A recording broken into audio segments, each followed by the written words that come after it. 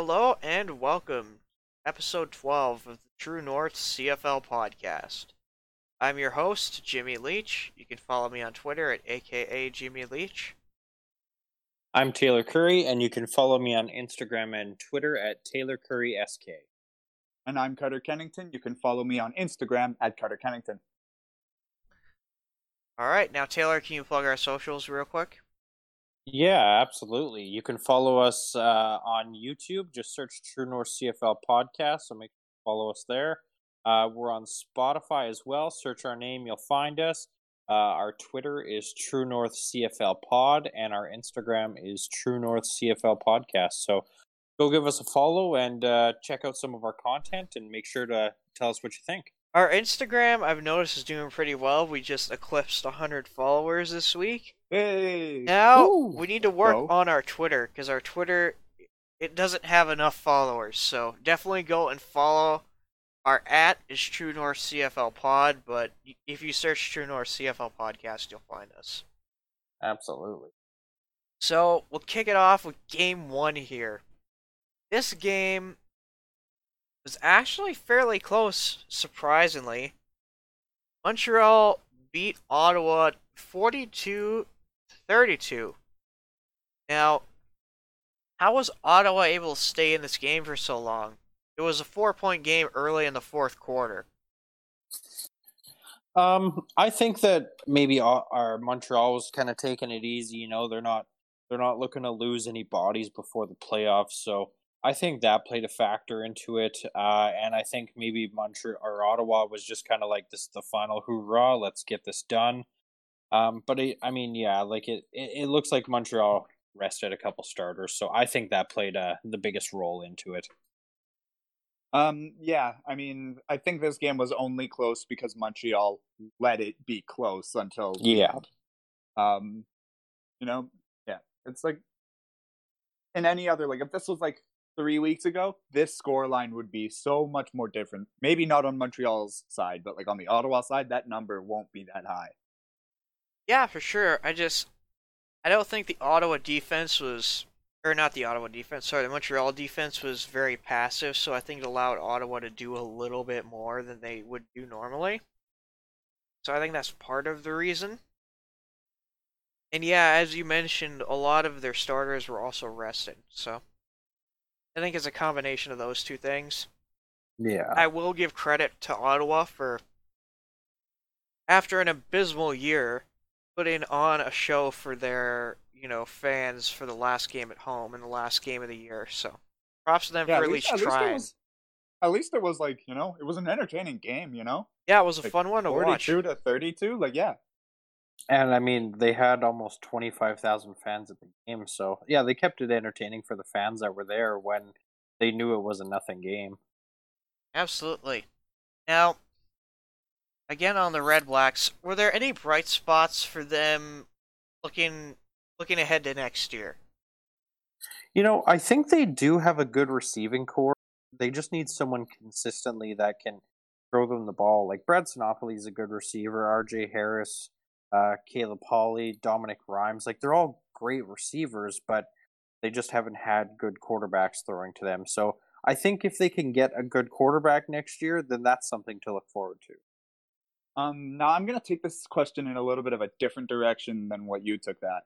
I'm going to look at the team identity side of things, and to look forward for next year. For me, as an Ottawa fan, you're playing that nothing game, and you put your heart and soul into that game. Like you played to win that game, and there can be teams and like rosters of players who wouldn't do that.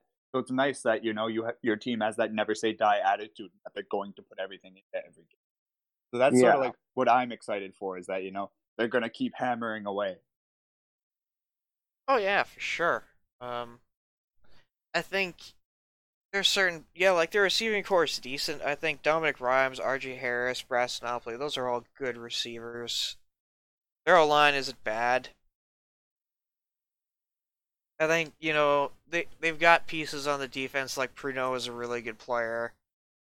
But they definitely have a lot to improve on for sure. Like they definitely need to find a quarterback. They need to Fix what's Well, wrong with the defense, because something's wrong there, whether that's the D-line or the secondary, I'm not sure.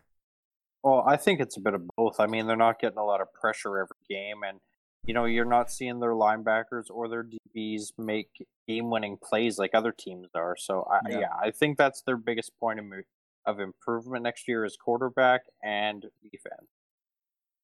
Yep, so hopefully Ottawa can take, some good things out of this year and look to the future and hope for good things. Yeah, they're fun to watch when they're good. Oh, no Yeah. doubt, yeah. And Yeah.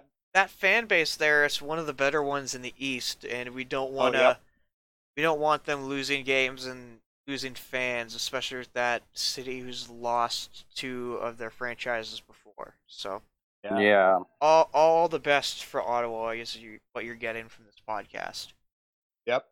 Now, Montreal scored their first defensive touchdown of the season. What does this say about their defense? Are they improving? Is that a bad thing? What do you guys think? Well, I think that they played a bad team. Like Ottawa's still a bad team. I think that had a big factor into it, and I think Montreal's defense hasn't been good all year. I think they let up the most yards, like per game. I mean, they've just won some big scoring games, but they've given up so many points per game as well. So it's going to be a concern going into Hamilton if they beat Edmonton. I think for sure. I mean, yeah, like I said before, it is a game that means nothing, and it was a close game, but like yeah, your first defensive like touchdown is going to come against an Ottawa that is probably just throwing anything they've got in the playbook at you. So like they're not running probably like if it was like playing for a playoff spot or something. Like that's not very comforting as a Montreal fan. Yeah. Yeah, for sure. Again, that can't be great if you're Montreal. Just scoring it now at the very end of the year again against a bad team, but I just don't think it's the way their defense works. They're very, very, very passive. Yeah. Whereas, certain teams that score a lot of touchdowns tend to be a bit more aggressive. So, I think that's just a byproduct of their system and how they play the game rather than a good or a bad thing, in my opinion. Yeah. On to Edmonton versus Saskatchewan. Saskatchewan won this game 23-13. Now, with Cody Fajardo being injured for this game, how did Isaac Harker look? I think he looked pretty good for a rookie making his first start. 82% completion rate, 213 yards, no turnovers. He didn't have a touchdown, but no turnovers is the big key there. Like if Fajardo was hurt for the playoffs, I would definitely be concerned. But no, Isaac played good for a first game, and I'm excited to see what the future holds for him. Yeah, I mean, looking at his stats, 23 for 28, average of 9.3. I wanted to see the long stat, but they don't have that on the app, which is what I'm using at the moment. I always like to see if they can gun it, even if it's just once a game. Oh, Harker's got a good arm. Yeah. I wasn't able to catch the entirety of this game, unfortunately. So, I'm going to be working off of just intel from the stats. But the stat line looks good, and it's better than what I would have expected from him. I mean, obviously the no touchdowns isn't great, but yeah, like you said, no turnovers. That's more important than the no touchdowns. Yeah, absolutely. I was a huge fan of Harker when they were kind of having the battle for the backups in Saskatchewan. I thought Harker played really well in the preseason that I followed, whereas Cody had a good game, and then he played like crap the other games, so it was just like, and then when Zach got hurt, as anyone who knows Zach Collaros' career would know, he would get hurt eventually. It was between Fajardo and Harker. I thought Harker was going to win that battle, but Cody showed everyone that, he really came out of his shell and became an elite QB. Yeah. And, yeah, I mean, being a fan of Harker, I was glad he at least got an opportunity to start. And, yeah, for a raw rookie, he did really well, I thought. He didn't turn the ball over. I think he would have scored at least one or two touchdowns if they had let him finish his drives, because whenever Saskatchewan got into the red zone, they swapped him out with Brian Bennett, and they Yeah. kind of just ran the ball.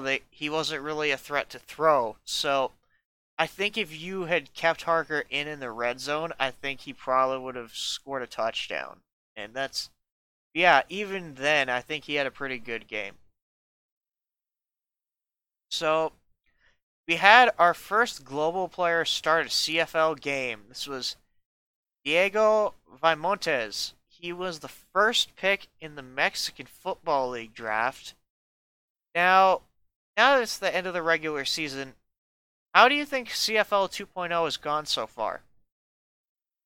To be honest, I'm not the biggest fan of it. I don't like that it's taking jobs away from Canadians in the Canadian Football League.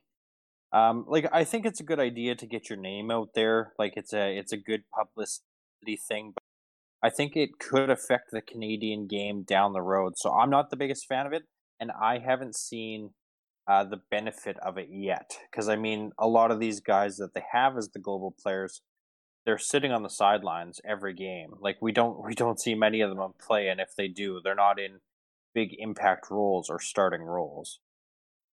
Yeah. First of all, I do want to say congratulations to Diego Vimontes. Um, like congratulations, man. I'm sure you put in work for the entire year to get this opportunity. I'm glad that you got it. But yeah, I agree with Taylor. I just don't see the long term like positives from this plan. I mean, I understand trying to build it into an international brand. Like if you're trying to fight the NFL, then you pretty much have to market yourself everywhere else in the world in order to build up that brand. But I don't think that's what CFL's trying to do. I don't really know what CFL's like end goal for this is, whether it's just to get bigger or what. So I'm sort of still a little on edge by it, but I mean, it's been okay so far at least. I am gonna go ahead and say it's a mixed. It's been mixed with success. Like we've had a couple that have been solid rotation guys, like Theodric Hansen in Winnipeg, for example. He's made some impact plays for that team, and you see global players making plays here and there. So I don't think it's necessarily that bad of a thing. I don't think it's taking a job away from a Canadian. I believe they added a roster spot for the global players specifically. So I don't think it's hurting any Canadian players in that way. And to answer your question, Carter, as a business major, I can tell you exactly why they're doing this. It's for Ooh. the TV deals and the money that comes with that. Ah. CFL is looking to open up new revenue streams. So, like we just saw, they got a TV deal with Mexico, so they're generating more money from that. And they got that deal surely because they were recruiting Mexican players. And they're trying to aim at expanding their deals in Europe. Their host. Well, it's like yeah. I know that they've reached out to the German league. Yep. And then They've recruited a lot of players from there. And I think there's another one as well as the Mexican league is going to do a Canadian players draft. Oh yeah, they did that already. Yep. Oh, they did? Yep, we're gonna talk wow. about that in news. If you want to go good. and look before that, I posted the link of all the players that got drafted.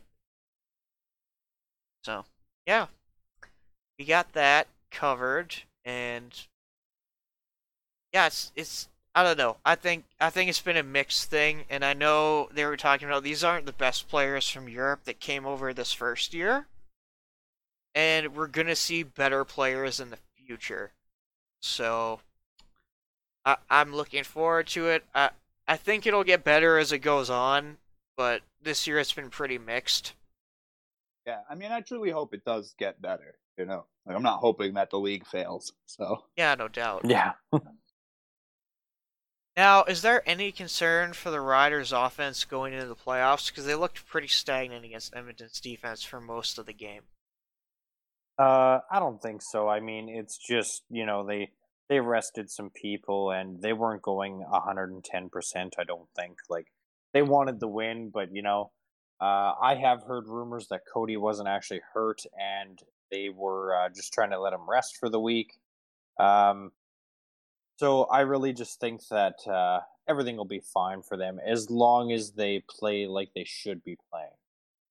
I mean, yeah, you have to take pretty much every result from this week with a grain of salt because all these games pretty much except maybe Calgary, BC, and even then BC didn't really have much to play for. Calgary did, but a lot of these teams, their seeding is set. Yeah. I mean, Saskatchewan did have to play hard, but they're playing against an Edmonton who's locked into their position, so you're able to rest some guys but still play hard. I think there's very very minimal concern, but 90%, you're solid, you're ready to go, especially now that you have the bye week, possibly rest some Yeah. guys, Yeah. but yeah. Yeah, that's an interesting take, Taylor, that you think they were just resting Cody rather than he was hurt. I heard some rumors that he wasn't actually hurt, and Oh, instead of getting Ryderville all up in a stink to try to get first place, they came up with a possible story that he was more injured than they all kind of let on, and just to kind of keep the fans quiet. So that's interesting. Mm. Yeah, maybe we'll hear a story about that on a 3 down in the off season or something where yeah, maybe. Justin Dunk's uncovering that. But I don't know. I feel like Cody wouldn't lie to the fans like that though. Part of me, because he seems like an honest dude. I don't feel like he'd come out and lie like that. I don't think he would either, but maybe they're not telling the 100% truth with it, that it's not as bad as it was.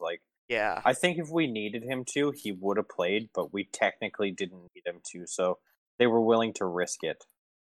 Yeah, that's definitely an interesting take. And yeah, the Riders' offense, it doesn't concern me at all going into the playoffs. I think Cody will be back and the offense will be fine. Mm-hmm. So for our third game of the week, we had Toronto versus Hamilton. Hamilton coming out on top in that one, 21-18 at home.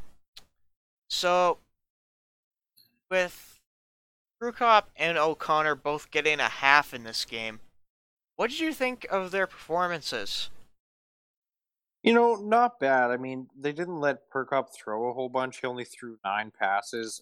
O'Connor only threw 16, but I mean, Perkop had 118 yards and O'Connor had 112. So I think there's things to look forward to in the future. You develop these guys, get a good veteran presence in front of them next year. And I mean, I think they have a lot to look forward to in the future, but they still have some time to wait for. Yeah, I mean, looking at these, they didn't give him a lot of passes. Actually, a lot less than what I thought he got that game. Only 9 attempts for Prukop, and I mean, he got a touchdown, 118 yards, for 4 passes that are for 4 completions. That's not, that's solid. I mean, he's getting it downfield at least.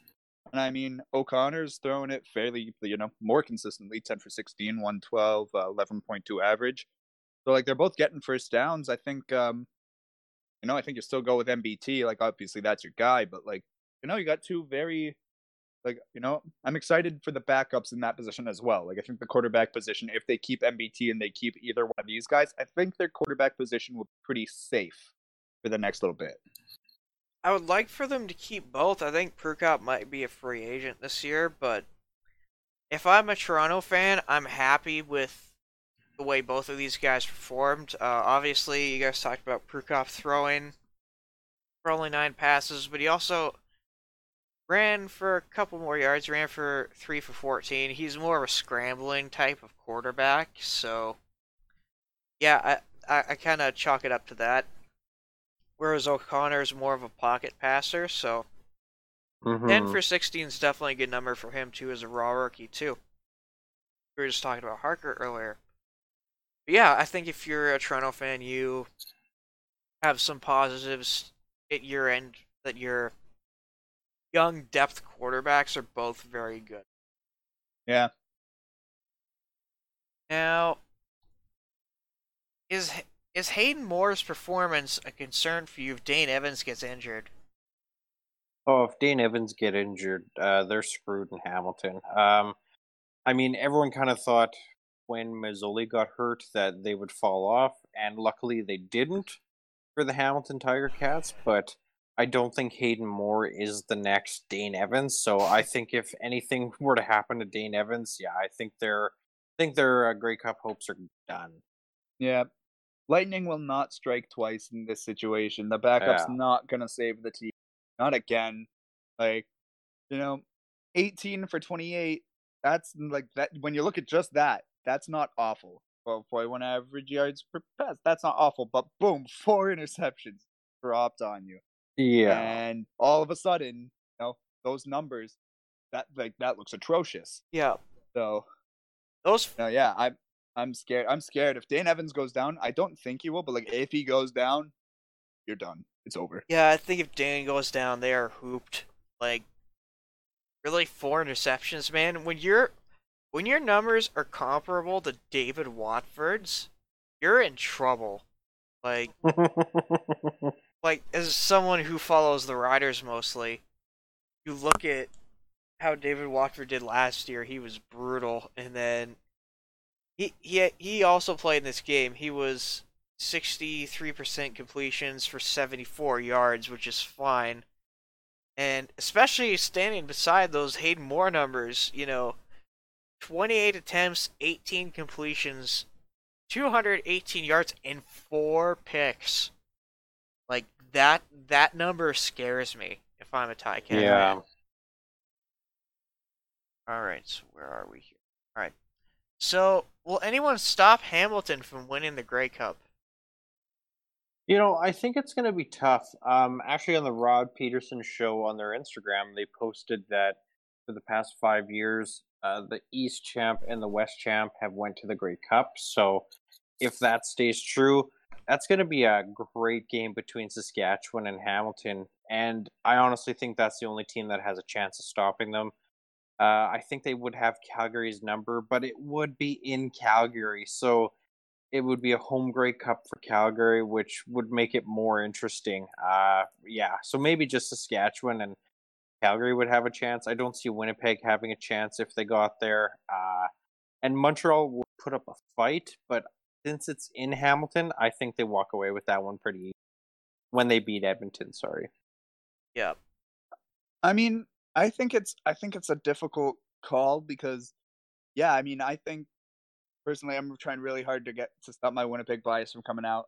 I think that the Western team, I think whichever Western team goes can make it a competitive game. I think out of the three, Saskatchewan probably has the best odds of actually winning, though. And yeah, I think Hamilton easily makes it to the Grey Cup. This is sort of what I've been saying every time we bring up this type of a question. I think Hamilton makes it. For some reason, I just don't think they'll win. I don't see it happening this year.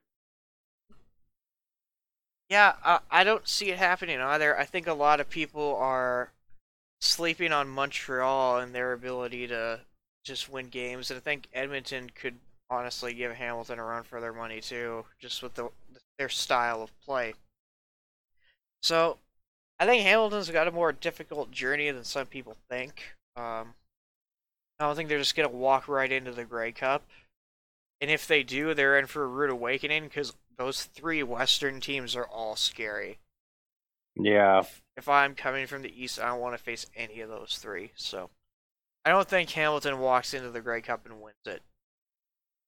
So for our final game of the week, we had actually a fairly good game between Calgary and BC. Calgary did come out on top though, 21-16. Now, how was Brandon Bridge? Because he got to play at the end of the game here. Do you think he's earned a chance to stay at the backup spot next year? I think he deserves at least a chance. Like, I personally think he's a better quarterback than Danny O'Brien. He did nothing but succeed when he had Jarius Jackson in Saskatchewan. That was his great year he had before his bad year after Jarius left. So I think they're a good pair together. He knows a couple guys on the team. I think that he should be the backup there next year. I mean, yeah, I agree. I mean, he played great in the one half that he got. I was personally sat there, as someone hoping that BC would get that win. I was sat there the entire time just being like, put Bridge in, put Bridge in because I kept thinking that he was going to take his situation and run with it, which he did. Yeah, I think he's definitely earned the backup spot for next year in BC. I agree with you, Carter. Watching that game, I thought when O'Brien versus Bridge was in, I think Bridge gave you the best chance to win that game.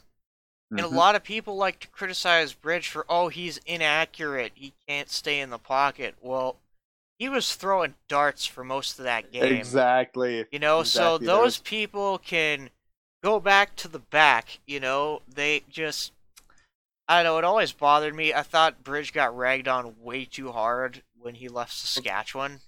Well, the biggest thing, I know this is more biased, but like the biggest thing that I saw, like the biggest pass was it was one that he put like just high enough that Ryan Langford could reach it, and it's just out of reach so that the defender couldn't get it, and like Langford almost broke it and took it.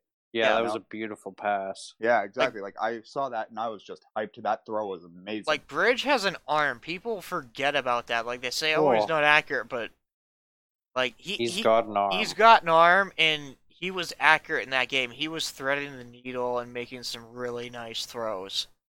So I really hope that he gets the chance to stick around because I think he is. Yeah, I agree with you, Taylor. He's better than Danny O'Brien. And yeah, I just want him to have a job because he's really the reason we have Canadian quarterbacks counting as starters in this league. Yeah. So I owe him a bit of gratitude there for that, and just I really hope he gets the backup job next year. Now, on to our next question. With virtually no running game, can Calgary compete with Saskatchewan and Winnipeg? You know, I really like when you have 36 rushing yards in your last game of the year. I don't think you can do that in the playoffs. I think you need to have a balance. You can't just have one-dimensional passing football. It works for Calgary, but I mean, teams are going to catch on, and they obviously have. And when you're going up against Winnipeg, and if you win that, going up against Saskatchewan, like they'll know what they're doing, and they'll stop you. And even if you try to run at this point, I think it's going to be tough to establish that run game. So I think it's really going to hurt them coming up in the playoffs. I mean, yeah, I mean, you know, Winnipeg's sort of known for being looser on their zone defense, but if you're not going to run the ball at all, they'll tighten that up. They're going to play so much more aggressive on the pass because that's all you're doing. So for me, I mean, and I think you go into Saskatchewan, that situation's just going to get worse because they don't start hanging back, like they go for you. Yeah, for sure. I think you can get away with that against a team like BC they've kind of climbed their way out of the dumpster fire tier of teams. They've started to become more legit near the end of the year as teams. I honestly thought they actually had a chance of getting into the playoffs at the end of the year, but yeah, you're not going to get away with having no run game against an elite team like Winnipeg or Saskatchewan. Those teams both have elite defenses that can take away the passing game.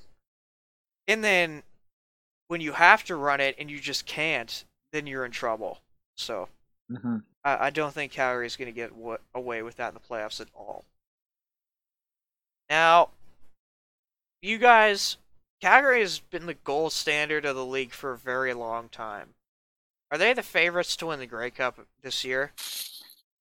You know, in my mind, I don't think that. Like, usually my answer would be yes, but since they didn't win the division title this year, I think it's a no. And I mean, I think Hamilton has an easy road to the Grey Cup. We'll see soon, but no, I really don't think they're the Grey Cup favorites this year. If I had to pick anyone, it would be Saskatchewan or Hamilton. I'm saying absolutely not. No, I'm being way more on the one side. There's no way they're the favorites. You're going to let a BC Lions team that has nothing to play for, and you're a Calgary team fighting for home field, you're going to let them take it pretty much to the last play of the game for you to lock that down? That's unbelievable. That's not going to fly in playoffs. You will get demolished if you think that same game plan is going to work against Winnipeg, against Saskatchewan, against whoever makes it out of the East. It's just it'll be a wrap. I think any other team except Edmonton has a better chance than them of winning the Cup. I think Hamilton definitely does because they have an easier path, and I think the Riders do because, again, they have an easier path. Those are the two teams for me that are ahead of Calgary in terms of chances of winning. But yeah, they're certainly not my favorite. And even if they did make it, they do have a propensity to kind of choke away games in the Grey Cup. They've done it a couple times with Ottawa in recent memory. Mm-hmm. So even if they make it, they might not win. So that's my 2 cents. I don't think they're the favorite this year. I think the favorite's either Hamilton or Saskatchewan. Mm-hmm. Yeah. So on to our fantasy segment this week. Well, to be honest with you, with only 4 teams playing this week, it's been hard to find picks in some areas. Value picks specifically, there really isn't any. The only one I could find was Dante Abshir for $2,500. He had a pretty good game last week. He's filling in for Devere Posey, who's been injured, and has been pretty good. And I don't think Posey is one of those guys they were just resting like Quan Bray. I think he's actually hurt. So if that's the case, look for Abshir to have some decent games for you at $2,500. Guys, have any that I missed? Well, I'd add if he's healthy, Chris Matthews if he plays at 34.22. I mean he's been kind of they've been using him a lot there at the end of the season when he was actually playing. Like the last week he played, he had 4 catches, 55 yards, and a touchdown. So he could be good. The other one would be Kevin Elliott for Edmonton. He only had 1 catch last week, but he had 6 the week before for 88 yards. So I'd expect to see some good competition out of him against Montreal coming up. Yeah, I agree with you guys. It's pretty much impossible to find some good value picks now. You get into the playoffs, and even Mayala's jumped up in price, rightfully so. But I mean, yeah, it's really difficult to find. Everyone's getting super expensive now. Yeah, no doubt. So we'll just jump right into the best positional options here. We have Vernon Adams, who's going up against Edmonton. He's $10,169. Trevor Harris is just over 9,800, and Bo is $9,566. You guys pick Zach Claros this week since he's the only quarterback I didn't mention? No, I wouldn't be picking him this week. I just think it's too risky. You're in Calgary. I got Bo in my lineup personally, so I'm sticking with Bo. Um, I'm not going with Caleros, but I'd understand if someone did, because you want to get some serious star power in a different position. You're still getting a starter for what is it for Caleros right now? Still 5K or somewhere around there. Yeah, So I think he's just in the higher 5K range. yeah, Yeah, exactly. 56.47. So if you're still trying to get that star power somewhere else, and Caleros, he's a starter. He's a starter for a reason. He'll do pretty well. So yeah, I mean, I could understand it. I'm personally not, though. If I had to rank those picks, I'd probably be Trevor Harris, VA Bo, because Trevor Harris is going up against that Montreal defense that allows a lot of passing yards and touchdowns, which, even though I don't think they're going to win that game, spoiler alert, I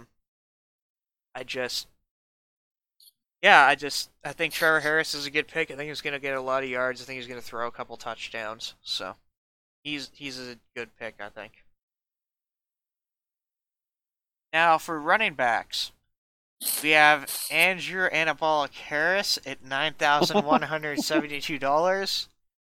William Stanback at $6,847. And Shaq Cooper at $5,428. Now, are you guys risking picking anyone in the Hamilton backfield knowing the uncertainty there? No, definitely not. I have Andrew in my lineup. I would be hesitant with Shaq Cooper though. Edmonton did just sign 1 or 2 other running backs this week, which probably means CJ Gable's not going to be good to play. But from what I'm hearing, they could be rotating running backs a lot during the game. So Shaq Cooper might not give you the output that you want for points. Yeah, I mean, I'm not going with anybody. I'm not going with anybody outside of that top three. Like, I'm going with Harris as my guy. I think I think he's gonna have an explosive game. He's led the league in rushing again, even with that 2 week suspension. I think that he's going to showcase a little bit more of that strength going into this game. Yeah, I'm inclined Yeah. to agree with you there. I have Andrew Anabolic Harris in my lineup too. I think he'll be juiced up and ready to go. Hey, you know I gotta They're get not those testing jabs before in. the playoffs. Yeah, really. All right, so moving on to receivers. I have Reggie Bagleton at $9,624. Reggie Maella at $5,533. Juan Bray, who I know it lists him as injured on fantasy, but I think they were just resting him last week, at $5,348, and Josh Huff at $4,132. Anybody you would add there? Maybe I would add, maybe you, Lewis for Montreal. They have a really good connection together. The other guy would be Greg Ellingson. It also says he's injured, but they were just resting him last week. Against that Montreal defense, Trevor Harris could throw for 400 yards, but it's just a matter of who he throws to. It is risky, but he is a potential good candidate. Yeah, I mean, my main receiver, the guy that I'm hoping for, I'm going with Myala. I mean, I've been ever since I think it was the second time we had him on value picks was when I started choosing him, and I've had him every week since then because he's just been consistently at that level to the point where they've pretty much doubled his price point. So I mean, still good enough for me to pick him. Well, good to hear you're getting the reward from that. For me, my wide receiver one this week that I have in my lineup is Josh Huff, and then I have Dante Abshire, depending on the depth chart and what comes out of that. I may change that, but I put a defense in my lineup this week, so maybe if I take that out, I can pick a more expensive receiver. Now, for team defense people, there's really only one option I feel like this week, and I think that's Calgary's defense at $4,119. It's Calgary. Montreal's defense, I feel like actually might get you negative points, and I feel like that Edmonton Montreal game is going to be a shootout, so you definitely want to stay away from that when you're looking at fantasy defense. So, yeah, I'm going with Calgary's defense. What do you guys think? Yeah, I think if you have to pick a defense this week, Calgary's the way to go. They're at home and against Winnipeg. I know Collaros had a good game last week, but this is on the road in the cold where it could be minus 23. Zach's kind of second game of the year. I think that's not adding up for him, so Calgary would be a good way to go. Yeah, I mean, it just makes the most sense for a defense. I mean, personally, I am never on the team defense, and I don't think I'm starting now. I might have to, but I don't think so at the moment. So, I mean, I'm going to be sticking with my no defense, but I understand the people who do, and I understand this week especially why you'd go for Calgary. Yeah, fair enough. Now, moving on to our locks. I have Trevor Harris at $9,805. I feel like he has the best matchup in terms of defenses this week because Winnipeg's got a good defense, Calgary's got a good defense, Edmonton's got a respectable, aggressive defense. But Montreal, their defense is very passive. They give up a lot of yards. And I think Trevor Harris is going to put up numbers in that game. I got Bo Levi Mitchell for my lock this week at $9,566. In the last two games against Winnipeg, he's thrown for 687 yards, 7 touchdowns, and 1 pick. And he's combined 30 points one game, 23.5 fantasy points the game before against Winnipeg. So I think he's going to be a good pick, especially playing in Calgary. And I mean, I've talked about him earlier this segment. I'm going with Myala at $5,533, $5,533. I'm going with him. He's just, like I said before, he's a good price still somehow. That's just been staying consistent, getting big numbers. He's nice to have on your lineup. pretty much always getting you around those like 15-ish now, which is nice. Yeah, I would say that's a nice pick. I like Hergy Mayal. Like I said, I can't afford him in my lineup right now, but I might pick him if the situation changes. Hmm.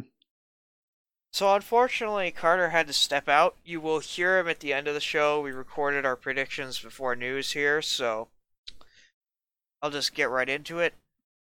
Mike Gleason has retired. Played from 2013 to 2019 with Montreal, Calgary, and Ottawa. What else? All right.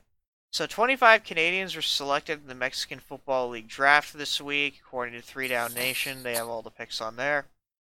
Broncos promoted Brett Ripien, Mark Ripien's nephew, and BC Lions Neglis quarterback to their active roster.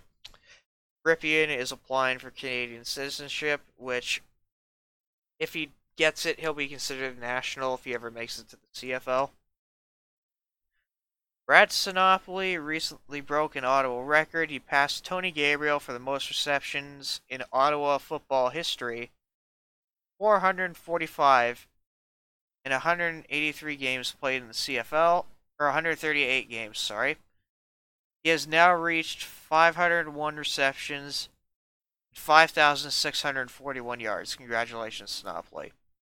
Woo. Speaking of Sinopoli, Ottawa has re-signed 5 Canadians to 2-year extensions, Brad Sinopoli being one, Alex Mateus being another, Brandon Gillanders, J.P. Beaulieu, and Nigel Romick all have got 2-year extensions. CFL will hold a global player combine in Mexico, Europe, and Japan, spanning from January to March of next year. BC Lions have given Ed Hervey an extension through 2021. And this last one we're going to discuss here because I want to rip into Ottawa. The Red Blacks parted ways with Rick Campbell. Now, I got to make the distinction here. He was not fired by Ottawa. What happened was he did not want to return if the GM came back and it was going to remain status quo, which is, for some reason, Ottawa decided to keep the GM, who gave them the worst talent in the entire league, which is not Rick Campbell's fault. That's a personnel thing. That's a general manager. Now, Rick got 3 wins out of this team. A lesser coach, this team's probably 0-18. Like, they're that bad. They have no quarterback to speak of. Their receivers, at best, their best receiver is probably a receiver 2 or 3 on another team. Their defense isn't that good. And just, the only player I can think of that's maybe the best at their spot is Richie Leone. Like, Taylor, can you help me understand why they would make this move? I don't know why they did it this way. When Rick Campbell said, look, it's like he basically said it's either me or the GM, and they sided with the GM. Yeah, that angers me. You chose the GM who gave you garbage this year over exactly an elite CFL coach. Are you kidding me? Yeah. You know? He lowballed all these players and kicked them all off, and then they wanted to leave, and you left Rick Campbell with nothing. And, I mean, he just won a Grey Cup a few years ago. Like, it's not like he's a bad coach at all. Like, he's a great coach. He got the best out of Trevor Harris he could. They had great years with Henry Burris. So, I think it's one of the worst moves they could have made. I think it should have been reversed, and Desjardins should have been kicked out. Yeah, I thought, without question, Desjardins was going to be out the door at the end of the year, but for some reason they decided to, him over Rick Campbell. Are you kidding me? Well, and Desjardins had 1 year left on his contract, so you're gonna bring him back for this final year so he can scrape together some pieces just for 1 year, and then he doesn't have to deal with it. Yeah. So it's not like if he does bad, he's not gonna be like, oh well, there's next year, we'll have to get better. No, he's done. So I think it was a terrible choice. Yeah, this move just frustrates the heck out of me. I think me too. Ottawa, that was I don't know how even to describe it. What kind of dysfunctional organization would make this kind of move? It reminds me of the Cleveland Browns in the NFL when they got rid of Bill Belichick of all people as their head coach. They fired Bill Belichick. You Yeah. know, that's what this reminds me of because you're firing an elite coach, and unlike Bill Belichick, Rick Campbell is established as an elite coach at this point in time. He wasn't when he got fired from Cleveland. But Yeah. yeah, like I don't understand what they were thinking. Like, what is Desjardins going to give you? You saw what he could do this year. He lowballed all your star talent, all of your main talent left for another team, and they're bad mouthing your franchise, talking about this. And Well, you and decide to keep like, the guy who caused all those problems? Are you kidding me? yeah, Yeah. and like you have another year that you're gonna have to rebuild because players aren't gonna want to come here next year when they find out. Well, the head coach wanted to leave, and we have the GM for one more year, but we don't have any talent. Like, who's gonna want to sign there? Like, people are gonna rather sign in Toronto, even. Yeah. Like, it's. I just think it's a terrible decision by that office. Yeah, I'd like to know what they were thinking, honestly, because Yeah, absolutely. this is probably one of the worst moves I've seen in a long time in the CFL. Yeah. So on to our game time cues for this week. Well, Montreal's passive defense end their season early. What do you think, Taylor? No, I don't think their season is ending early this week. I think they're going to pull it off against Edmonton. I think their defense will play the best, but they'll do enough to get them the win and move on to play Hamilton. Yeah, I think their defense is going to bend and not break that old cliche that people describe Richie Hall as. I think they're going to do well enough. BA is a winner, so even if that defense lets them down, I still think they're going to find a way to win this game. He does. So, on to Winnipeg versus Calgary. Can Zach have another good performance against the Stamps? I think he'll have a good performance, but not good enough to get the win. It was different last game. He started. They were in Winnipeg. They had the crowd behind him. The weather wasn't that bad, and now they're going into Calgary, where the crowd's going to be yelling at him. The weather's not going to be the nicest, and yeah, like you're in Calgary. That is one of the toughest places to play in the season. I mean, in fairness, Winnipeg weather I don't think was great for that game. Winnipeg weather isn't really very nice, so do I think he can have Yeah. another game like that? I don't know. I don't. I'm not on Claros Island. Sorry, Derek Taylor. I'm not a believer in Zach Claros. So I don't think he is gonna have a great game. I think maybe they can still win. Like they still have a chance. I think he can just manage the game, but I don't think he's gonna win it for them. If that makes sense. Me neither. Like, yeah, I think he can keep them in the game, but yeah, I don't think he's going to have enough in the tank to get the win this week. Yeah, for sure. So on to our prediction segment here. For me, I have Montreal beating Edmonton and Winnipeg beating Calgary. I feel like Zach is gonna do well against Calgary as he just seems to do and get the W. Zach attack. Yep. Let's go. Let's go. I got Montreal beating Edmonton this week. I think it should be a cakewalk for Montreal, but we'll see what happens. And I have Calgary beating Winnipeg.